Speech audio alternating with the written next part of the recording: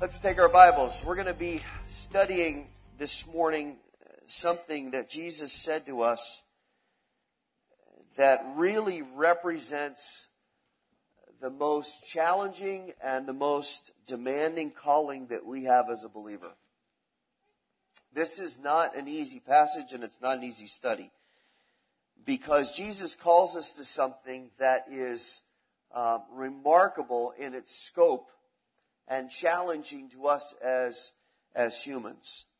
When we talk about Christianity, there are certain applications that we have out of the Word about obeying the Word and about walking by faith and about sharing the gospel with others and other things. But really, in a sense, those pale in comparison to how difficult this commission from the Lord is. And unfortunately, we can't look at these two passages we're going to look at this morning and say that Jesus is speaking metaphorically, because he's not. He's speaking very literally, and he is very blunt. He's very straightforward. He doesn't mince words. There's not a lot of wiggle room in what he's saying. It's not open to interpretation that if we see it a certain way that we can interpret a certain way. This is very straightforward. And while that may seem it's kind of a strong opening, maybe that seems a little harsh or a little intimidating this morning. It's not. This is the calling that we have. This is not a calling that's reserved for those that have a special assignment from the Lord, like the apostles did, and were called to a certain level of commitment. This is what Jesus defines as being his disciple. Now, I hope we all want to be Jesus' disciples this morning. I hope that's a calling that we happily embrace. We trust Christ as our Savior, and we know that we're indwelt by his Holy Spirit. So this is a joy. It's a privilege to be called a disciple of Jesus Christ. And we have an assignment. We're called to go into the world and make more disciples. So we would all, I think, if we're believers this morning, see ourselves as disciples. What's interesting, as Jesus defines it in the New Testament, and as the word is defined in the New Testament, is the disciple is not so much defined by what we believe or the fact that we're covered by the blood of Jesus and redeemed. A disciple in the New Testament is defined by what we do as a result of that belief. So to be a disciple is an action. To be saved is something that God does for us and we receive by faith. But to then go on to be a disciple of Jesus Christ is the action that we take in response to that belief. Now, even Jesus defined it that way. He said, "By this will all men know that you're my disciples, if you love one another." And he said, "My Father's glorified in this, that you bear much fruit, and therefore prove that you are my disciples." In other words, faith establishes us as his children, but our actions distinguish us as his disciples. And that's an important distinction that we have to make, because that's what Jesus is talking about in this passage. And you've probably already turned, but if you haven't, we're in Matthew chapter 10. This passage is somewhat of a turning point in this gospel, because Jesus, at the start of Matthew 10, sends out the 12 to go do the work of ministry. And he gives them special power and special authority to do many of the things that he did, to heal and to minister to people and to cast out demons and to cure sickness. I mean, it's kind of a very interesting time now for the disciples, that they're not just walking along with him and listening and feeding the 5,000, things like that, kind of being there as his servants. Now he says, you're going to have some of the power that I have, and you're going to go out and do some of the same things that I've done. But even as they're equipped with that power, he warns them then over the next 38 verses, starting in verse 5, that what they're going to do in representing him and serving him is not going to be easy, both in terms of the spiritual and cultural opposition that they're going to run to, but also in terms of the way that our mind fights against this calling. Our humanity reacts and kind of resists what he's calling us to. Now, the second part of that is far more challenging to me than the first. But Jesus starts by defining what a disciple is, by telling us about the nature of the opposition. I want to just glide through this real quick as context, because as we saw Tuesday, context is key, right? You have to figure out what comes before and what comes after to know why this passage is here. So let's just kind of skim through it. In verse 16, he says that they and we are going out as sheep among wolves. We have to always remember that this is the atmosphere of discipleship. As we go out as believers, as we serve Him, we have to remember that we are in the minority, and we are increasingly in the minority. And that those who stand against Jesus Christ, those who oppose the gospel, are aggressively ravenous to try to defeat the influence of salvation and of the gospel. Now, that's been more visibly true, I think, over the last few years, and that push is going to get stronger, because now you sense that those who don't love Jesus Christ and those who oppose Jesus Christ have sensed that they've gained some ground. And they've sensed that now they can start to really push against what the Bible talks about and what we believe. And here's the problem. The voices of Christian leadership are largely silent. And that's different than it was 30, 40, 50 years ago with the generation that's now starting to die off. We, at that point, because we don't have strong voices in Christian leadership standing against the opposition of Christianity, that now falls upon the church. And that really is where it fell when Jesus gave us the commission. Jesus never said to us, go into all the world and wait for your Christian leaders to be the ones who take a stand so you'll have power, did he? Is that what Acts 1:8 says?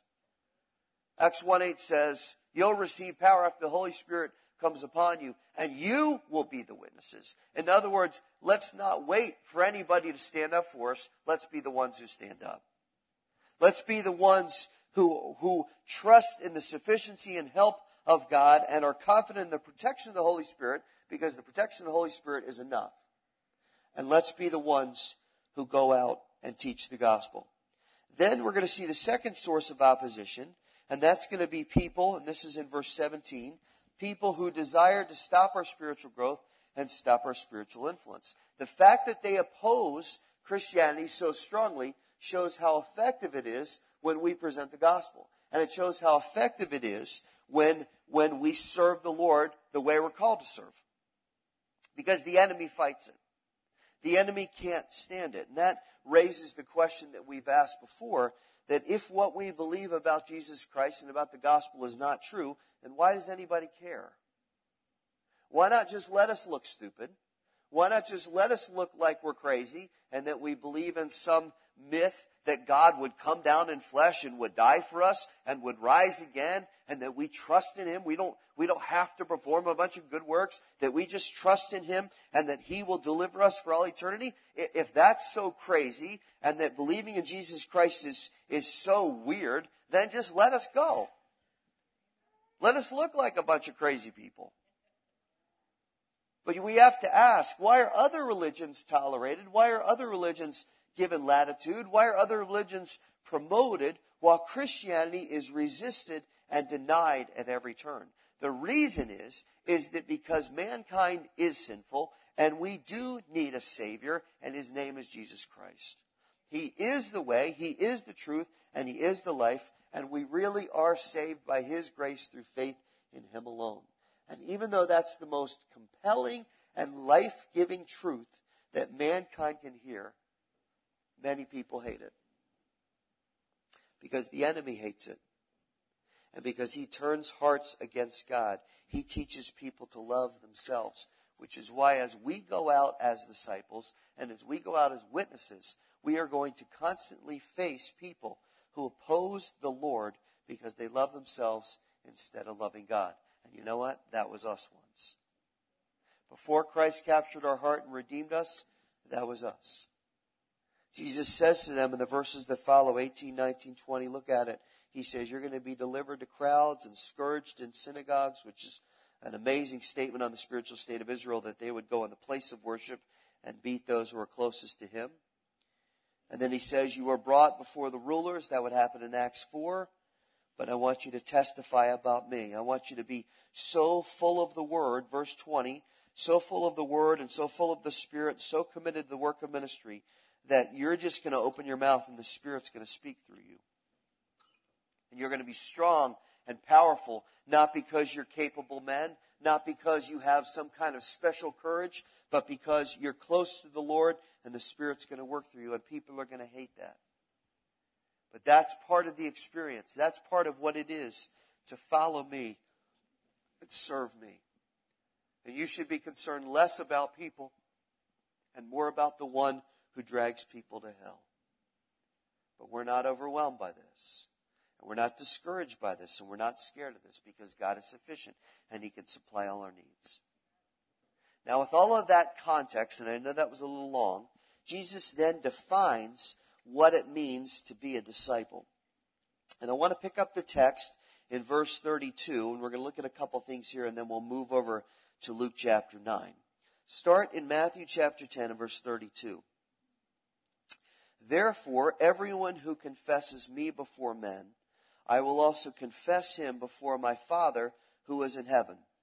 But whoever denies me before men, I will also deny him before my Father who is in heaven.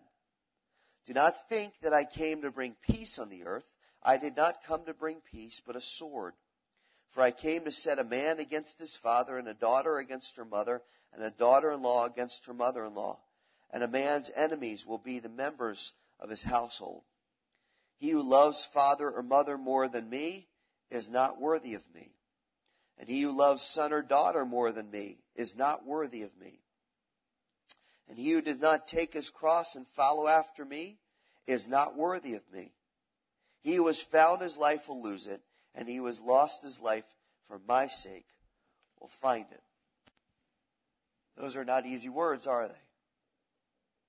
Jesus is defining what it means to live as a disciple. I want to give you a couple things here that he says in the text that will help set up the context for what we're going to look at in a minute. The first thing that he defines a disciple as is someone who confesses Christ. A disciple of Jesus Christ, confesses him. It begins with an outward profession of our faith. When we receive the gift of God's grace, it is to be an outward profession. Even if it's done in private, even if it's a moment between you and the Lord where you finally cry out to the Lord and say, Lord, save me. I receive your grace. I'm sorry for my sins. I accept salvation. I trust in Jesus Christ to do that. Even if that's a moment in private, we are then to acknowledge it publicly. This is why baptism is so important and so necessary for a believer, because it is a public statement of what has happened privately in our heart. So he says there must be an outward confession, but that's not the only confession. Now there's an ongoing confession that is the mark of a disciple, where we stand for him. And he says in the text that where there's reticence or unwillingness or there's some degree of embarrassment, that we won't identify ourselves with Christ and talk boldly about the gospel. Where that is true, listen now, he says, if you show that kind of indifference toward me, then I'm going to show that kind of indifference toward you. And that's where we get chills up our back. That's where we say, well, wait a second. He claimed us as his own, and he put his name on us. We're called Christians, followers of Christ. So how would he do that? Well, he makes it very clear. You need to confess me before men. And you need to acknowledge that I have ownership of your life. And if you do that, I will acknowledge to the Father that I have ownership of you. But this is a reciprocal and conditional promise. He says just the opposite is true. If you're not willing to confess me, and in fact, if you deny me, I will deny you. I will act like I don't even know you. That is how serious the calling is to stand for him. That we must confess him. Now the second attribute he says here is that a disciple, and this is in verse 34 and beyond, a disciple recognizes the effect of sin and self. Jesus says, I didn't come to bring peace. Everybody looks at Jesus, they say, well, God is love and Jesus is peace and He just wants everybody to be happy. This is the twisting of the gospel by our culture. He wants everybody to be happy, so He's not going to judge. He wouldn't condemn anybody. How could a God who loves condemn anybody? Because He just wants us to all smile. Jesus says, that's not why I came. I didn't come to declare peace. Do whatever you want. It's good. We're fine. We're in good relationship. There's no problem here because even though you're sinners, I'm just gonna look the other way. He says, I came with a sword. In other words, I'm going to hold people accountable. Now, the world doesn't like being held accountable. That's not how they define love. They define love as you'll just accept whatever I want to do. If you really love me, you'll let me do what I want. That's why the divorce rate's so high. That's why teen pregnancy rates are so high. That's why abortion rates are so high. That's why everything is skewed, because love has been corrupted by our culture. The fact is, the Lord is loving, and He's kind, and He's gracious. But that doesn't mean that He's just going to look the other way and unconditionally accept everybody no matter what they do. He came for the purpose of demanding accountability for our sin and a response to our righteousness. So He says, I came with a sword and I want to cut away sin and I want to cut away pride and I want to cut away self-righteousness. But you don't have to try to save yourself. I will save you if you will put those aside and trust in me. But when we do that, listen now, it creates a negative reaction from other people. It's like a person who's sleeping in a dark room and you shine a light right in their face. And they go, what are you doing? That's what righteousness does for the person who's caught in sin. Spiritual transformation is powerful and it's supposed to be obvious and it creates a distinct separation from the world. So He says, those of you who are going to trust in me, we're going to have a problem because there's going to be conflict even in your family. Some of you experience that on a daily basis. Because of your faith in Christ, you have conflict with other people in your family who criticize and ridicule and mock you because you believe in Jesus and go to that crazy church in the hotel. Jesus says that's going to happen. Don't be surprised by that. Don't be surprised if people hate you and ridicule you because of your faith. That's part of it. That's what He came to do. Because He calls people to accountability. The disciple recognizes that. And third, look at the third distinction. A disciple loves the Lord more than anything. To follow Jesus Christ, we have to decide who we love more.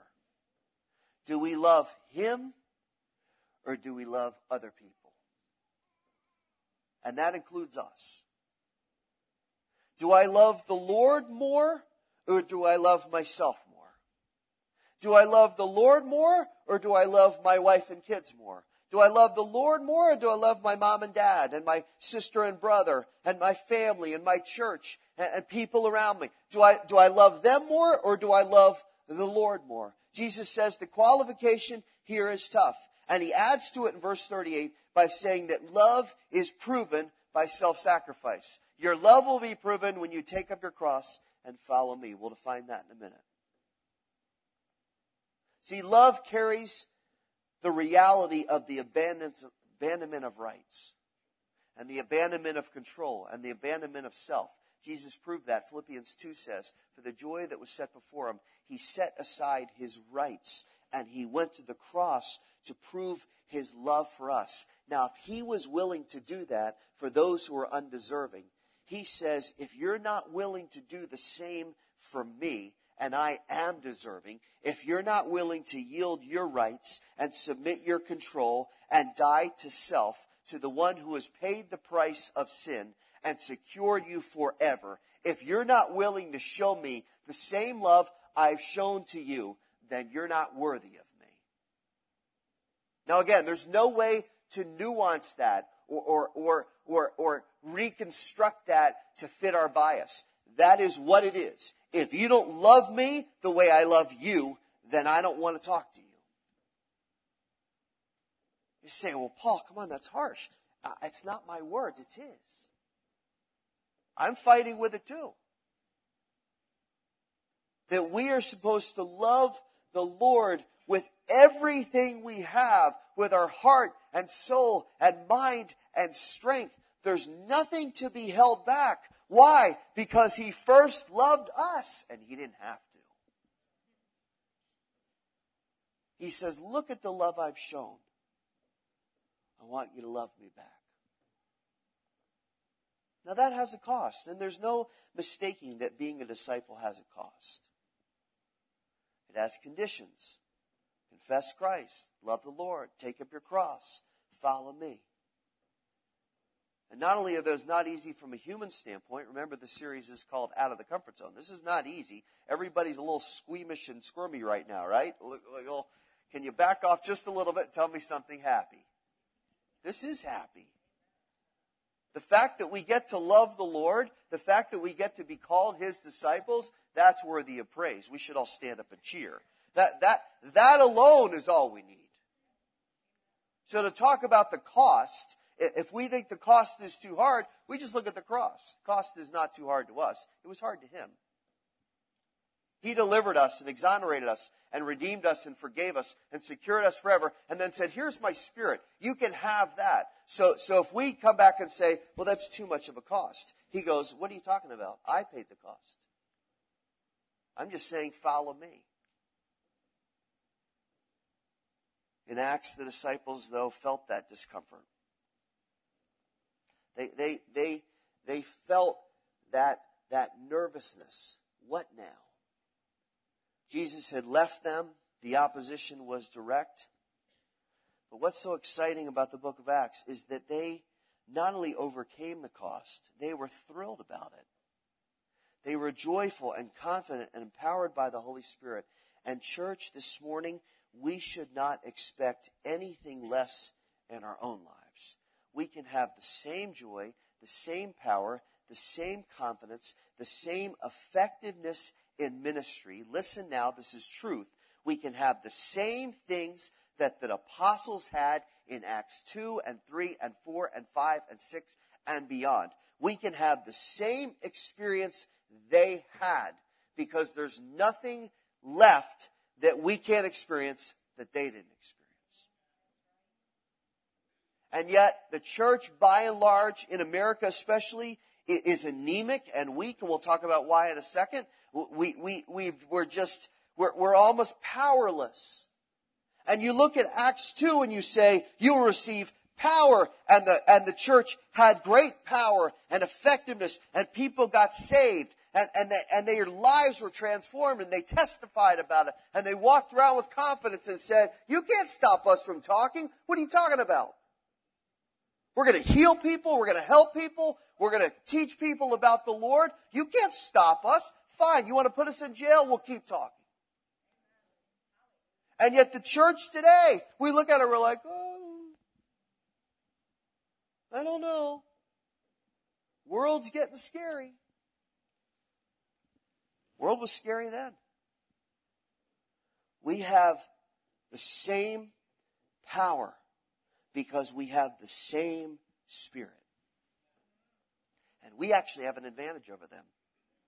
We have the Old Testament and the New Testament. And we're not being persecuted daily and threatened daily. It may be coming, but not yet. Now, here's why they thrived. Let me give you two quick reasons. Here's why they thrived. One, they were fully dependent on the power, leading, and work of the Holy Spirit to guide them. Even at the expense of their own comfort and their own control, they were fully dependent on the Spirit. And second, they were fully committed to prayer. That's what caused them to be yielded to the Spirit. That's what caused their hearts to be soft and pliable before the Lord. And it's what caused them to hear from Him.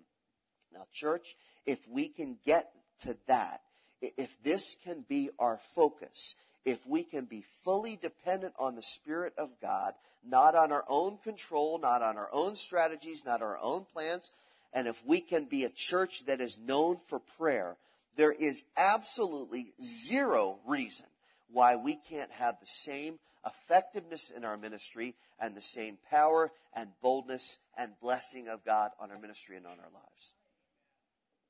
There's no reason. And we have to believe that. And we need that word of encouragement, because this is not just some idealistic pipe dream that's nice to imagine. The secret is so simple, and yet everything in our human minds kind of argues otherwise. And the problem we've seen is that these two secrets have not been emphasized in the Christian church, especially in America, over the last 25 years. In fact, just the opposite. They have been criticized and de-emphasized. Instead of saying we're going to yield to the Spirit, we say let's manage and micromanage and control and organize and make sure nothing's out of place. And instead of calling on the Lord in prayer, we've avoided prayer. And guess what? The church has no power. The church has no power. If we can get back to that, we will see the power of being a disciple. And there's no question that it has a cost. Let's not miss the fact that there is a cost, but let's also not miss the fact that that cost is nothing. The cost is nothing compared to the power and sufficiency and strength of God. In fact, in comparison to the power of God, the problems that we're going to look at in just a moment seem like a joke. If we are living as disciples of Jesus Christ, these things that I'm about to give you won't even be a problem. So what's the hesitation? Why are we reticent? Why are we fearful in some ways of being a disciple? Let me give you 4 costs of being a disciple. Number 1, the first cost of being a disciple is that our human nature is constantly fighting against it. Our human nature is constantly fighting against it. Sacrifice, dependence, love, denying self, taking up our cross, walking in holiness, those aren't human things to do. Those aren't naturally human. So our pride screams, no, don't do that. Don't listen to what Jesus said. Don't listen to His word. He's calling you to something you can't possibly do, and how's that going to look, and how are you possibly going to maintain that? But here's the problem. Our pride can't defeat one fact. And the fact is that if people who have been redeemed by Jesus Christ, our pride can't refute the fact that we have been given a new nature. Remember last week? If any man is in Christ, he is a new creation. We have been given a new nature that's righteous, and it's set apart, and it's directed by the Holy Spirit. And our new nature does not report to our old nature. Our new nature does not answer to our old nature, because our old nature no longer has control over us. So while our pride demands its place, and while temptation still thrives about us, and while sin keeps appealing to us, even though as we get older it appeals less and less, even though all those things keep screaming, pay attention to me, give me a place, we're not captive to it. And we're not controlled by it. And we do not have to yield to it. We live under the control of the Holy Spirit. And He's the one we answer to. So when temptation comes calling this week, and sin keeps demanding its place, and pride keeps saying, what about me? You just say, what about you? I don't answer to you. I answer to the Holy Spirit. I answer to the one who's redeemed me. First cost of human nature is continuously fighting against it. Second cost of being a disciple is that our motives will always be questioned by others. People will think that we're proud because of our beliefs or that we're closed-minded because of our convictions. They may even think it's inappropriate to tell other people about Jesus Christ. I was listening to talk radio of all things yesterday, and I heard the two sports hosts, and they were debating this issue. And their conclusion was that religion is personal and you should never proselytize anybody. That it's for you. Don't talk to other people about it. Leave them alone. Now, we need to be aware of that because that's the attitude of the world toward the gospel. And we need to genuinely seek the Lord's help and say, Lord, how do we break through that? Because there's a wall there that people have placed where they said, don't talk to me about your faith. I don't want to hear it. You don't have that right. But it doesn't change the fact that that's our calling. The best way we can break through to people is to genuinely love them and to be broken for those who don't yet know Christ and to stay close to the gospel and close to the Word of God. Because when we stay close to the Word of God, it prevents us from advancing our opinions. And it's a very fine line when we have conviction that we don't let it slip into our convictions. Well, I think this is right. I think this is right. Well, make sure that that's what the Word of God says. Make sure that's what the Spirit of God is telling you to say rather than how you're feeling in the frustration of the moment. Third, our character will be under constant scrutiny. First of all, our human nature is going to fight against it. Second of all, our motives are going to be questioned. Third, our character is going to be under scrutiny. Those who oppose the Lord are going to look for any inconsistency. They're going to look for any hypocrisy. The reason is they want to come to the conclusion, they want to have their thought backed up that Christ doesn't really transform lives, that the gospel is a joke, that what we believe is not real. So if they can see inconsistency in our lives, they will say, see, I told you it's not real. The best way to diffuse that is to walk worthy of our faith. Church, we have got to walk more worthy every day of our faith. And we've got to be controlled by love and not give anybody a reason to accuse us of inconsistency. Romans 12 says, let your love be without hypocrisy, that we should be kindly affectionate toward one another and prefer one another and not be slothful, but serve the Lord. The more genuine our love is and the more we walk in holiness and are faithful to our calling, the more the power of salvation and regeneration in our own lives is going to come through. And it's going to knock down that wall that the devil's put up. And people are going to say, I can't resist it anymore. What is your deal? And then we say, let me tell you about my deal. Let me tell you about what the Lord's done. You think this is my doing? No way. You know me well enough. The Lord's changed my life. Fourth, quickly, our stand for the Lord will always be counterculture. This seems increasingly and rapidly more true every day. We need to be passionate about living for the Lord and about talking about Christ. And we can take our cues from the disciples. It's interesting in the book of Acts that they're not brash and cocky and harsh and militant. Instead, they're bold and passionate. What's the difference between the two? When we're harsh and militant, it's become about us. When we're bold and passionate, it's become about the Lord. And the temptation of this, that we're counterculture, the temptation is going to be the same temptation we had in the 7th grade. You remember the 7th grade, people? Horrible time, right? For me, it was the 70s. We were wearing bell bottoms. It was bad. What was the temptation of the 7th grade? How do I be part of the in crowd? How do I fit in? How do I get people not to think I'm weird? How do I be popular? How can I get with the people that look cool and I'm not cool? I think I experienced this. I don't know if you guys did. You guys are pretty cool. I wasn't. How do I fit in?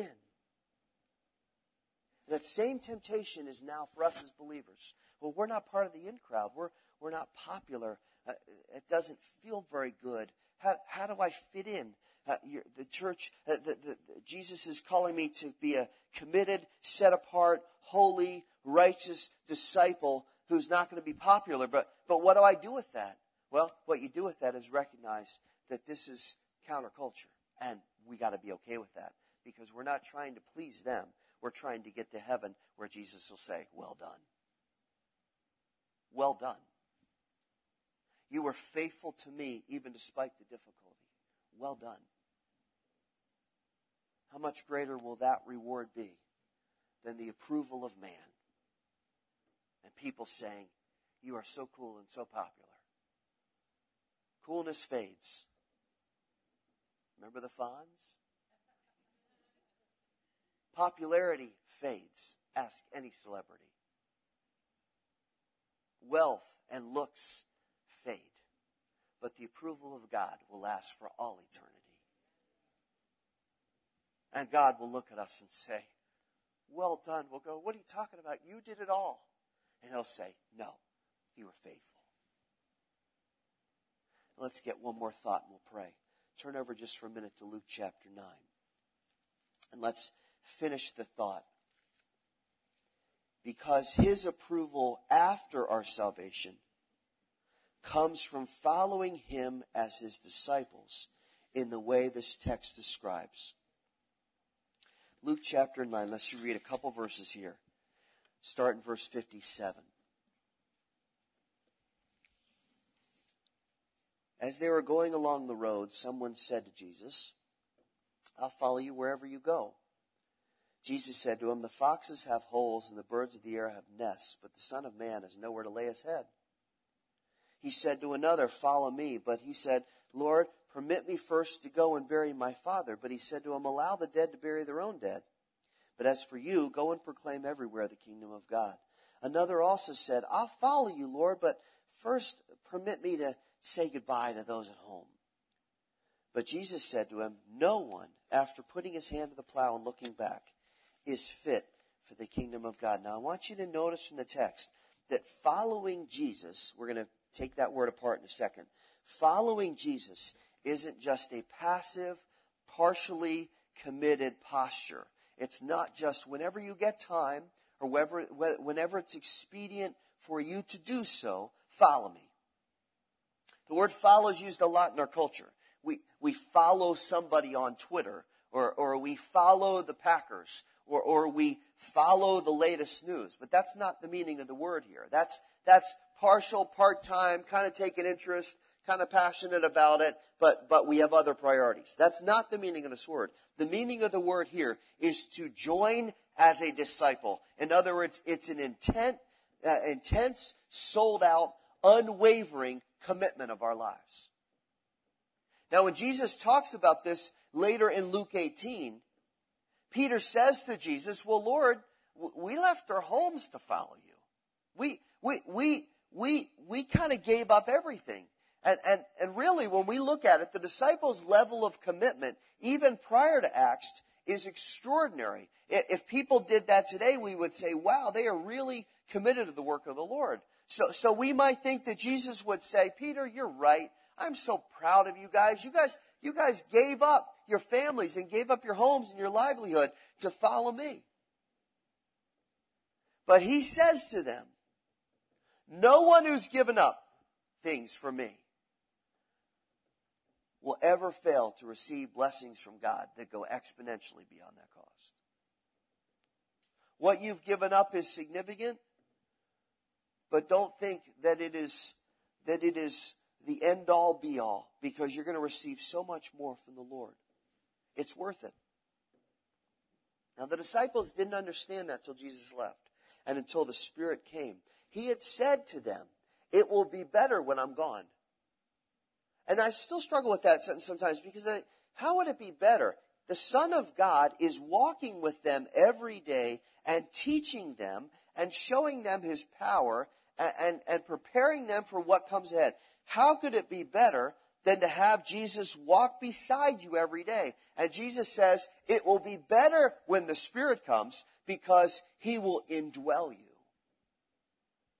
I go off sometimes and I pray, or you guys are distracted doing something, or maybe we have a meal apart, or whatever. I'm not with you 24 hours a day. There are times when we're not together. But when the Spirit comes, He's going to be with you 24/7. He's going to indwell you and fill you, and you're going to have the life-changing presence of God inside you. That's why the disciples were so different in Acts. Before Acts, Jesus kept saying, you say that you're my disciples. But after Acts happens, their discipleship is unquestionable. And they become apostles. The word means delegates or ones who are sent forth with orders. You can't be an apostle without being a disciple first. And that's where this text finishes the study. Look back at verse 51. Jesus starts to set his face toward Jerusalem. This is in chapter 9, verse 51. He starts to set his face toward Jerusalem and the cross, and there's a fresh determination. I have to finish the work that I've come to do, to sacrifice for you. And that's an important context, because as he's walking toward Jerusalem and he's going to the cross, 3 people come up to him. And there's a discussion about what it means to follow Christ. The first man's all jazzed and he's all excited. He's been stirred by what he's seen and what he's heard from Jesus, and he becomes enthusiastic. He says, Lord, I'll follow you wherever you want to go. I am on board. And Jesus gives him some perspective. He says, I don't even have a home. I don't have anywhere to sleep tonight. Not to mention, and he doesn't, that I'm headed toward Golgotha. I'm headed toward the cross. So you may want to count the cost before you make any more promises. Now, Jesus is not trying to discourage him. He's not trying to prevent him from following him. This man may have even done that. He just says, I want you to make sure that you know what it requires. Then there's the second man, and Jesus looks at him. He doesn't volunteer like the first guy. Jesus says, I want you to follow me. And he says, well, I'm willing, but not right now. I got some circumstances going on in my life that give me a little bit of a pause. And he says one of the most disappointing statements that God can ever hear from us. He says, Lord, I will, but. I will, I'll follow you, but there are some conditions. I'd like to do it, but I got a problem at home. This is a hesitation of his faith. My dad, I need to bury him. Now, in Jewish culture, you buried the same day you died. So his dad isn't dead yet. His dad is probably old and frail and dying. But he's saying, I got to take care of this first. Let me take care of this problem, and then I'll follow you. And Jesus' response to that isn't harsh or insensitive. It's simply a strong statement that nothing should hinder us from following him. Because how many know there will always be an excuse not to follow today? I can find something every single day that tells me you don't have time to study your Bible. You don't have time to pray. You don't have time to talk to people about Jesus. You don't have time to minister to the congregation. You don't have time. Paul, you're so busy. Come on. You have an excuse. Pick it up tomorrow. Anybody else experience that? I know I do. Jesus says, that's not what a disciple does. I'm not saying neglect your responsibilities here. I'm saying if those responsibilities become a greater priority than loving me, that's not good. You're not worthy of me at that point. You need to put me first. There are far fewer examples of people that are put Jesus first than those who have kept focusing on the things here at the expense of heaven. So the first guy's overly enthusiastic without counting the cost. The second guy has got excuses. Then there's the third guy. And he, like number one, seems willing to follow Jesus. But like number two, he has a difficulty that he has to overcome. He says, let me go say goodbye to my family. And again, Jesus' response to him shows there are layers to his hesitation. He's looking back like Lot's wife. He's going, I want to follow, but, I don't know. I'm gonna miss that. And wait, let me go back. No, I'll follow you. No, but, wow, look, Jesus says, you can't keep looking back. Because that means you're not willing to separate yourself from the world and follow me. This is one of the greatest dangers. I know I've talked long. I'm done. This is one of the greatest dangers to our maturation and our discipleship, that we are not willing to give up our old self and separate ourselves from it, and to deny self because we still want to keep a hand in it.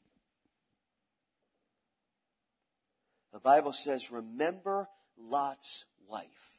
You can't have your foot in both worlds and say, I am a disciple of Jesus Christ. You're going to be walking and looking back, and you're going to bump into things and stumble and trip, and then we'll say, well, why is God giving me this trial? It's because we keep looking back instead of looking toward the author and finisher of our faith.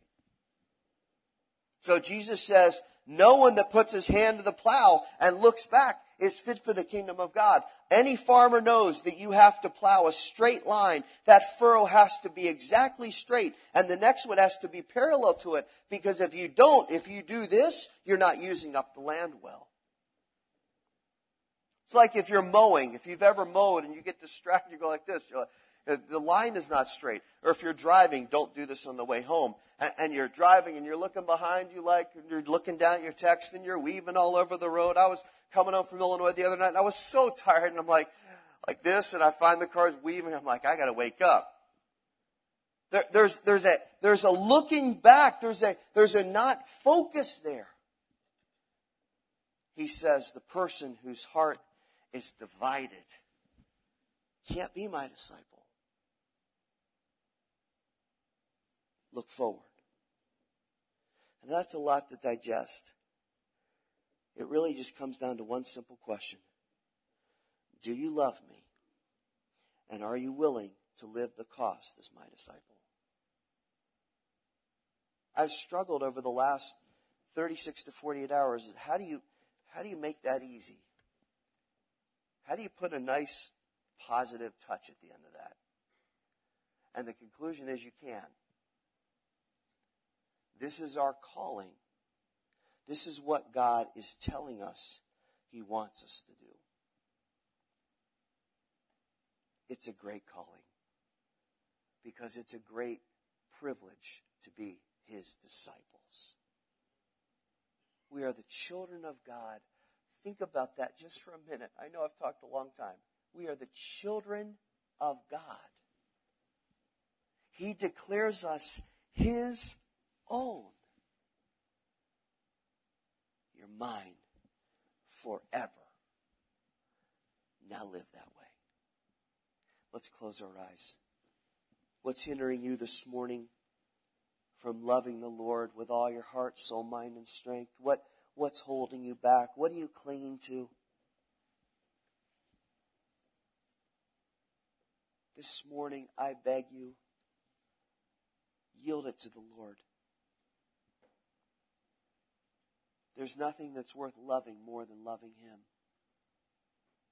And I pray this morning there would be a breakthrough in your heart, and you would surrender it to the Lord and say, I've held on to it long enough, and I'm not walking as your disciple.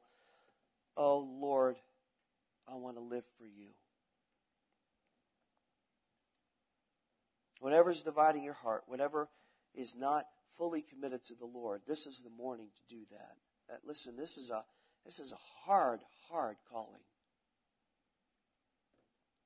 But He gives us the power and the strength and the courage to live this way. Lord, we thank you this morning for your word, even though it's challenging to us, even though you're calling us to something that seems so difficult to us. But Lord, what a privilege you've already given us to be called your children and your disciples, those who bear your name. Lord, we want to do that with joy and with confidence, knowing that we're representing you well. But Lord, there are things that we have to be willing to yield to you to be able to do that. So this morning, Lord, I pray the commitment of our hearts from here forward until you return or until we die will be to live as your disciples, not looking back, not craving the old, not discouraged by the opposition, full of joy, full of confidence, full of your Spirit as we live for you. Lord, help me with that this morning. Help my brothers and sisters in this room this morning. that we would walk and live as your faithful disciples. We thank you and we praise you. And Lord, we love you. In Jesus' name.